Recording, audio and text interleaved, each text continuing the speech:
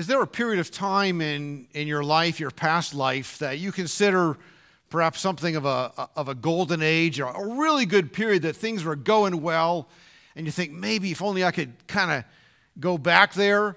You know, maybe you think, you watch that movie, you think, yeah, I need one of those little DeLorean time machines so I can jump back to, you know, the 80s or the 90s or the 50s or whatever time you think is really great. Or maybe even a period of history. Here we are on the brink of the 500th anniversary. Maybe you go back to Calvin's Geneva. I could see Cake if I really wants to go back to Geneva in Calvin's day, something like that, you know. We are in very difficult days, and I'm not talking about Irma coming upon us, but broader than that, we are in a days, I believe, and you probably would agree, of a moral freefall, increasing social chaos, and some difficult days. And the thing that believers need to be sure of is that regardless of what's happening now, regardless of what will happen, is we can be confident. We cannot lose heart because the best is yet to come. The redemption that Jesus Christ has won for us guarantees that there's glory to come. Now, the book of Hebrews is all about teaching what difference the coming of Jesus makes, this new wine or this new epoch of his death and resurrection. There are a number of words and phrases that I tend to find a little bit irritating because they're used, in my opinion, ad nauseum. And one of them is, this changes everything. You hear that all the time, right?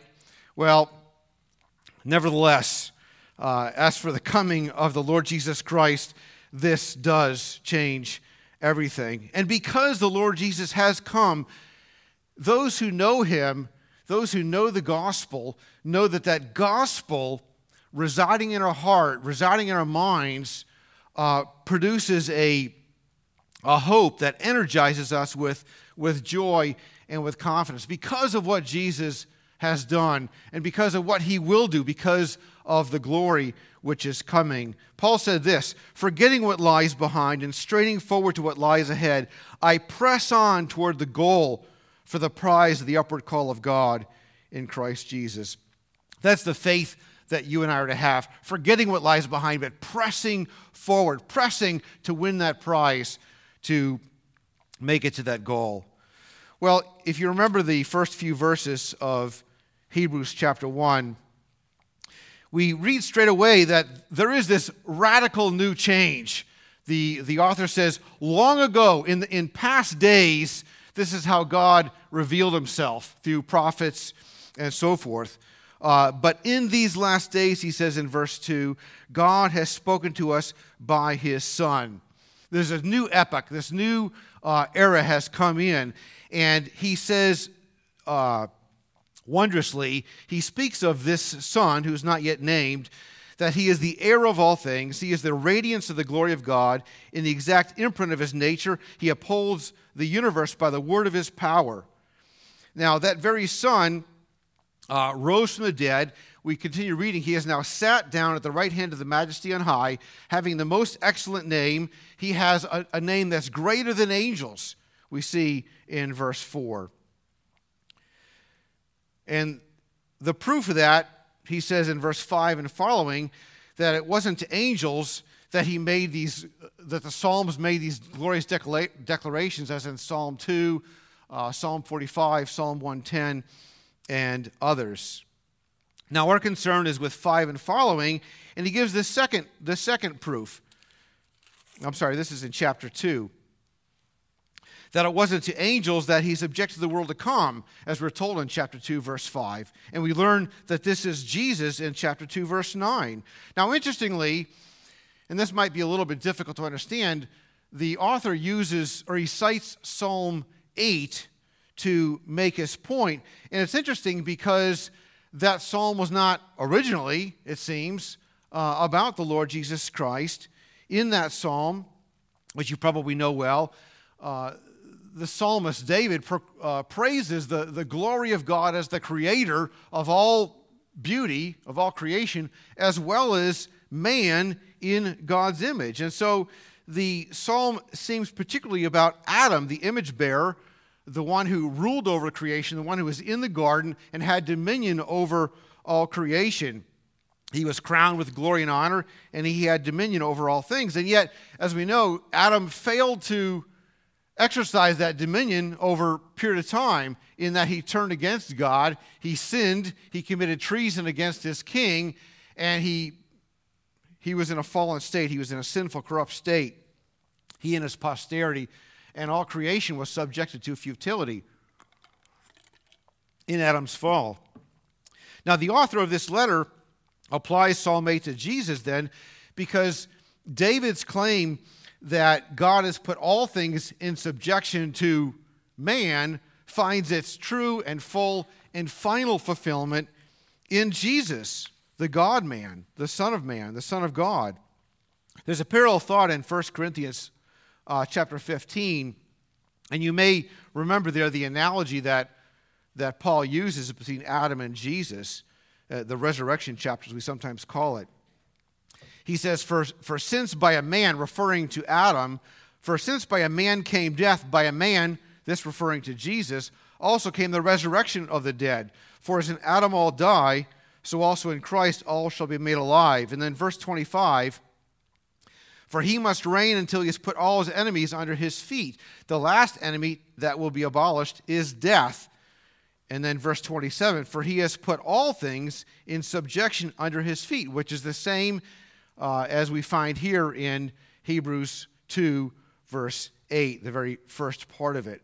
So what Paul is telling us is that it is Jesus, the last Adam, who subdues the fallen, corrupt world and brings it back into subjection to God, as it ought to be. It's Jesus who delivers his people and even creation itself, as we learn in Romans 8, from its futility of corruption and the curse. And Jesus brings that final reward that Adam failed to achieve. And so it wasn't Adam, it wasn't the first man, but Jesus Christ, the second man, and the last Adam, who will bring all of creation and all of God's people to the final intended consummation. Because Jesus is the faithful Son of God. Jesus is what Adam failed to be. Now, for this reason, both Paul and the author of Hebrews, who was certainly very familiar with Paul, I don't believe that author was Paul, but probably a colleague or someone that knew Paul quite well, they assert that Jesus is now the reigning king. Jesus now has dominion over all nations and all peoples. The author states it plainly. Now, in putting everything in subjection to him, he left nothing outside his control. Again, this is no longer true about Adam, but it's true about the second Adam. It's true about the Son of Man, Jesus. Now, I'm sure you've been told this before, that phrase, Son of Man, was our Lord's favorite self-designation. It's what he called himself, or how he referred to himself more frequently than anything else. And the reason why is because of Daniel's prophecy back in Daniel 7. I saw in the night visions, and behold, with the clouds of heaven there came one like a son of man, and he came to the Ancient of Days and was presented before him. And to him was given dominion and glory and a kingdom, that all peoples, nations, and languages should serve him. His dominion is an everlasting dominion which shall not pass away, and his kingdom one that shall not be destroyed. And so Jesus, taking that designation, Son of Man, to himself, he's saying that he himself is the fulfillment of Daniel's prophecy. He is that king. He has that kingdom. If I can borrow from Herman Ritterboss, an author I really like, he said, the Son of Man is consequently not simply an ordinary man invested with temporal and earthly dominion, but in the great eschatological drama, he is the man who has been given unlimited divine authority and to whom God's universal royal dominion has been entrusted. You remember when he first began ministering among the people, when he first began his Galilean ministry, he said what? Repent, for the kingdom of heaven is at hand. It's here. It has come. it came with the coming of Christ. He said also, if by the Spirit of God I cast out demons, then the kingdom of God has come upon you. It is a present reality which was brought in by our Lord Jesus Christ. So we learned that phrase, kingdom of God, or sometimes kingdom of heaven, like in Matthew, it is a theological and eschatological expression, and it refers to the kingdom, which is the fulfillment of Old Testament prophecies. So to proclaim the kingdom has come is to proclaim that the Lord has brought about his victory over his enemies and the restoration of the Lord's rightful rule. No doubt everyone in this room is familiar with C.S. Lewis's Chronicles of Narnia, especially with the movies. The books are a lot better because they always are. By the way, if you've only seen the movies and haven't read the books, and they're children's books, supposedly, but they're great for adults, too. I read them as an adult. Anyway, you remember the story, the first book, The Lion. Actually, I think it's the second book, The Lion, the Witch, and the Wardrobe. And it tells of Aslan's victory over the White Witch who had dominated Narnia for a long time. Remember, it was always winter but never Christmas? So Ben wouldn't like that at all. And Aslan's victory was not a coup, but it was actually the restoration of Aslan's rightful rule over Narnia and his righteous rule. And that victory brought about the end of the tyranny of the White Witch and restored the original beauty of Narnia. So God's kingdom has come, and Jesus Christ has authority, and all things are in subjection to him. So because his is the kingdom of Daniel's vision, it can never be destroyed. It is eternal. It is forever. It is greater than all other kingdoms. And if you are in Christ, that victory is yours. You can be certain of participating in that victory if you are his. And that is our hope. That is our confidence if you are a believer, if you are in Christ.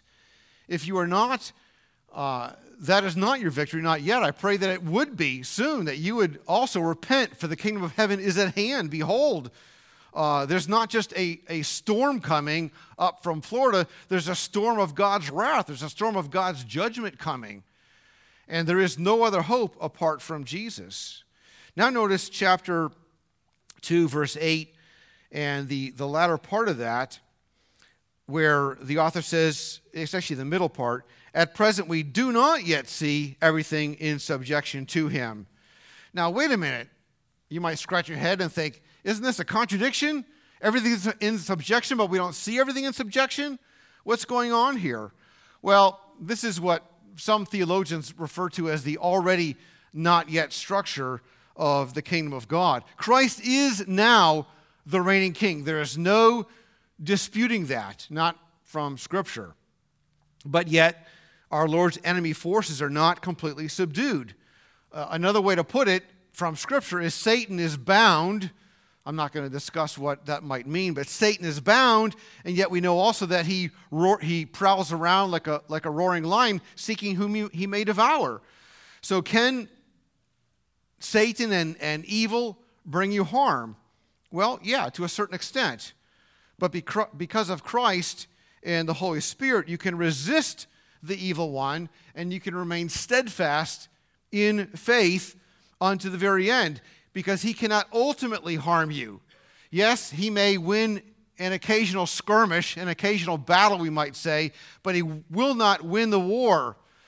I'll just share this with you. It was shared with me many years ago.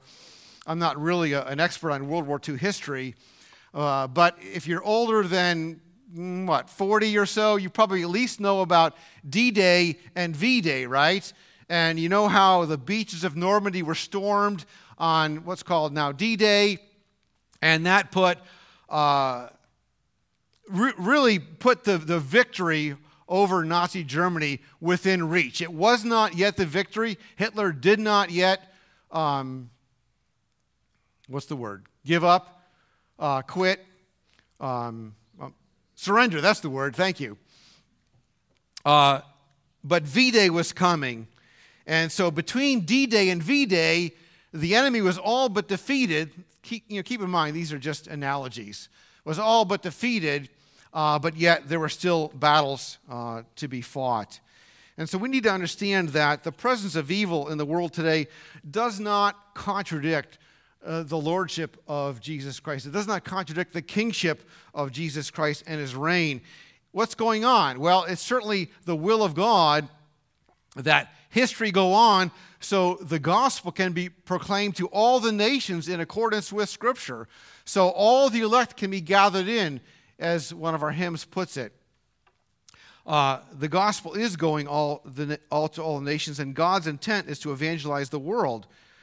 So yes, at present we do not see all things in subjection to him, but what do we know from Scripture? Again, do you believe God's word? We know that God has put everything in subjection to him. We know that he is the reigning king. We know that God is moving all of history to its predestined conclusion. There's nothing outside his control. And we know that he must reign until he put all his enemies under his feet. And the last enemy to be destroyed is death. And so for this reason, we as believers walk by faith and not by sight. Not every reality can be observed with the eyes or heard with the ears. The rule of Christ is something that the eyes don't observe, but it's something which faith understands.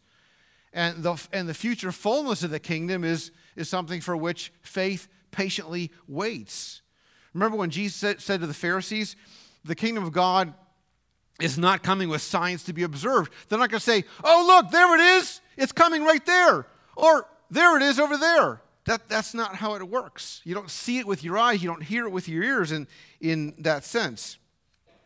And so if you look only at physical realities, if you look only at things you can see or touch or taste or smell, you're going to be unbelieving. You're going to be perhaps a confused, maybe distraught believer.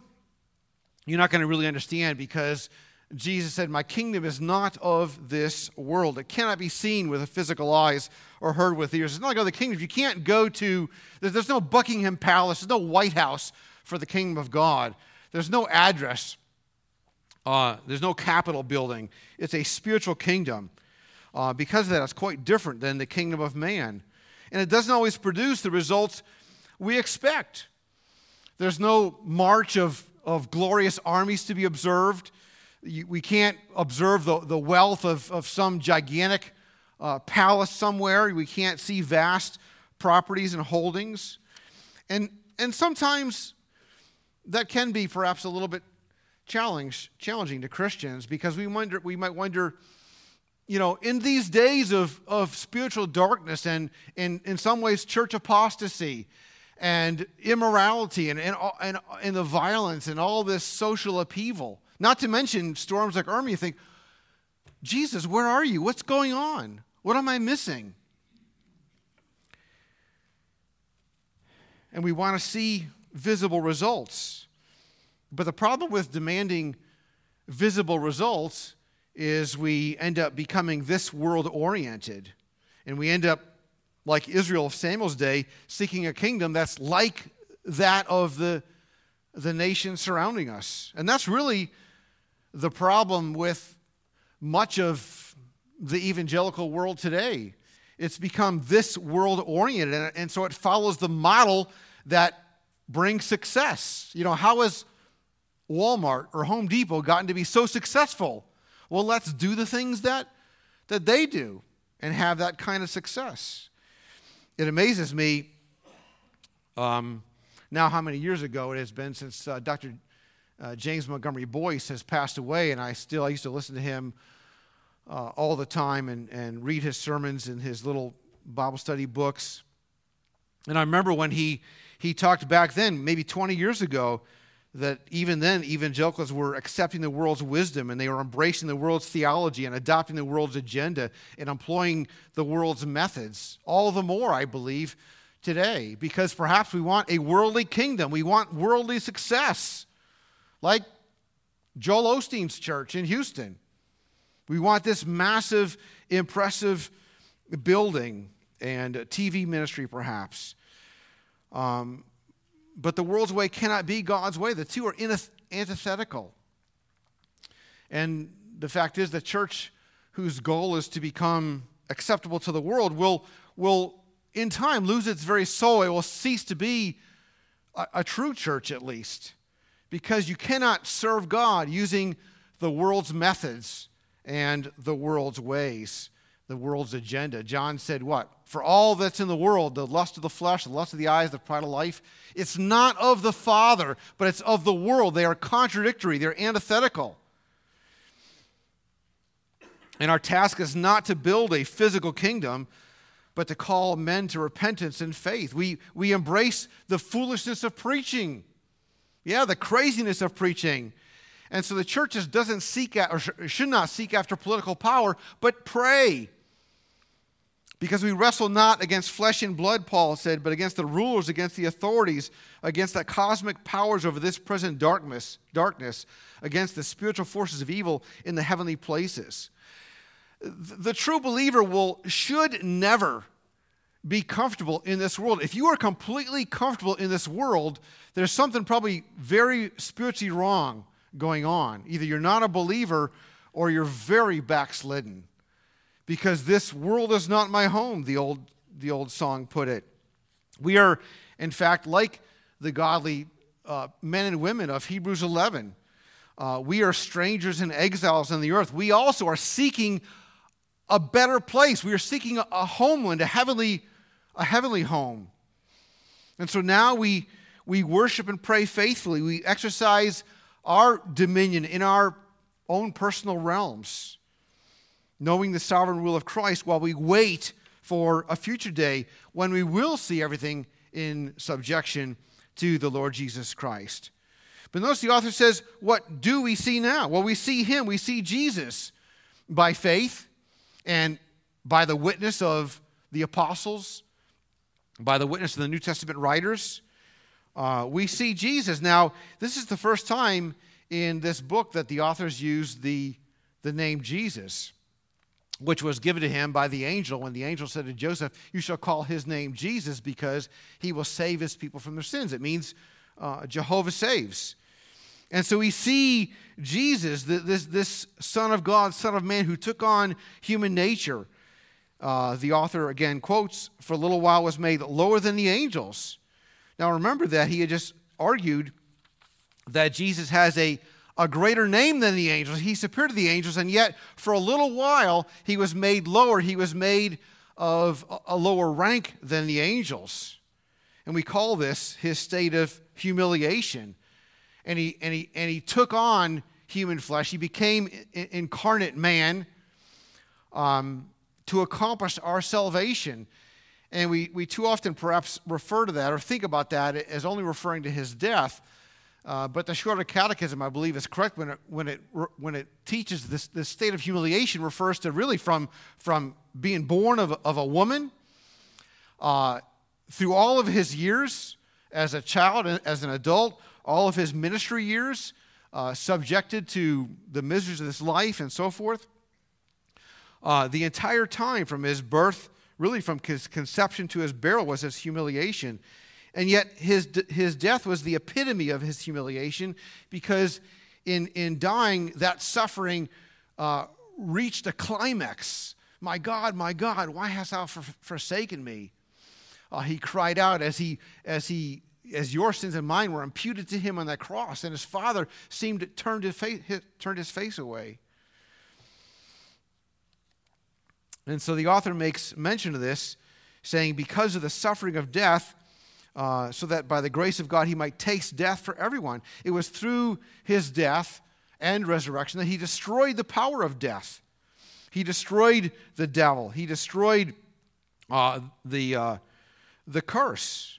Now, yeah, granted, this might seem a bit counterintuitive, a bit of a stumbling block for some, because how can suffering and death bring life? How can that bring anything good? We don't think of death as bringing anything good, but of course we know that as evangelicals, we're familiar with the substitutionary atonement, that Jesus had to bear the penalty for our sin in order for that curse to be broken, for death to be destroyed, Jesus had to take on the punishment. The wages of sin is death, so Jesus had to take on those wages on our behalf, if you're a believer, if you're his. And so, as someone said, Jesus didn't come to make this world a better place, but to make a new world, to bring in a new heaven and new earth. He didn't come to make a better you. He didn't. But someday the Lord will rise. The risen Lord shall return and bring with him the new heaven and the new earth. And we shall behold him in all of his glory and splendor. He won't come in a state of humiliation, but a state of exaltation as the King of kings, as the Lord of lords. And the last enemy, which is death, shall be destroyed. And so Paul exclaims, "O death, where is your victory? O death, where is your sting? The sting of death is sin, and the power of sin is the law. But thanks be to God who gives us the victory through our Lord Jesus Christ." And that is why the only hope for salvation, the only hope for forgiveness, is in Jesus Christ. It's not in religion. It's not in works. It's not in being a better you or being the best you. It's in Jesus. That is the only hope. And if you are not in Christ, if you have not repented of your sins and turned away from those old ways, we're not perfect. Yes, we are just and justified and still sinners. But I beg of you, plead with you, you can't hope in your own works. You can't hope in your parents' works, or your parents being members of this church or something else.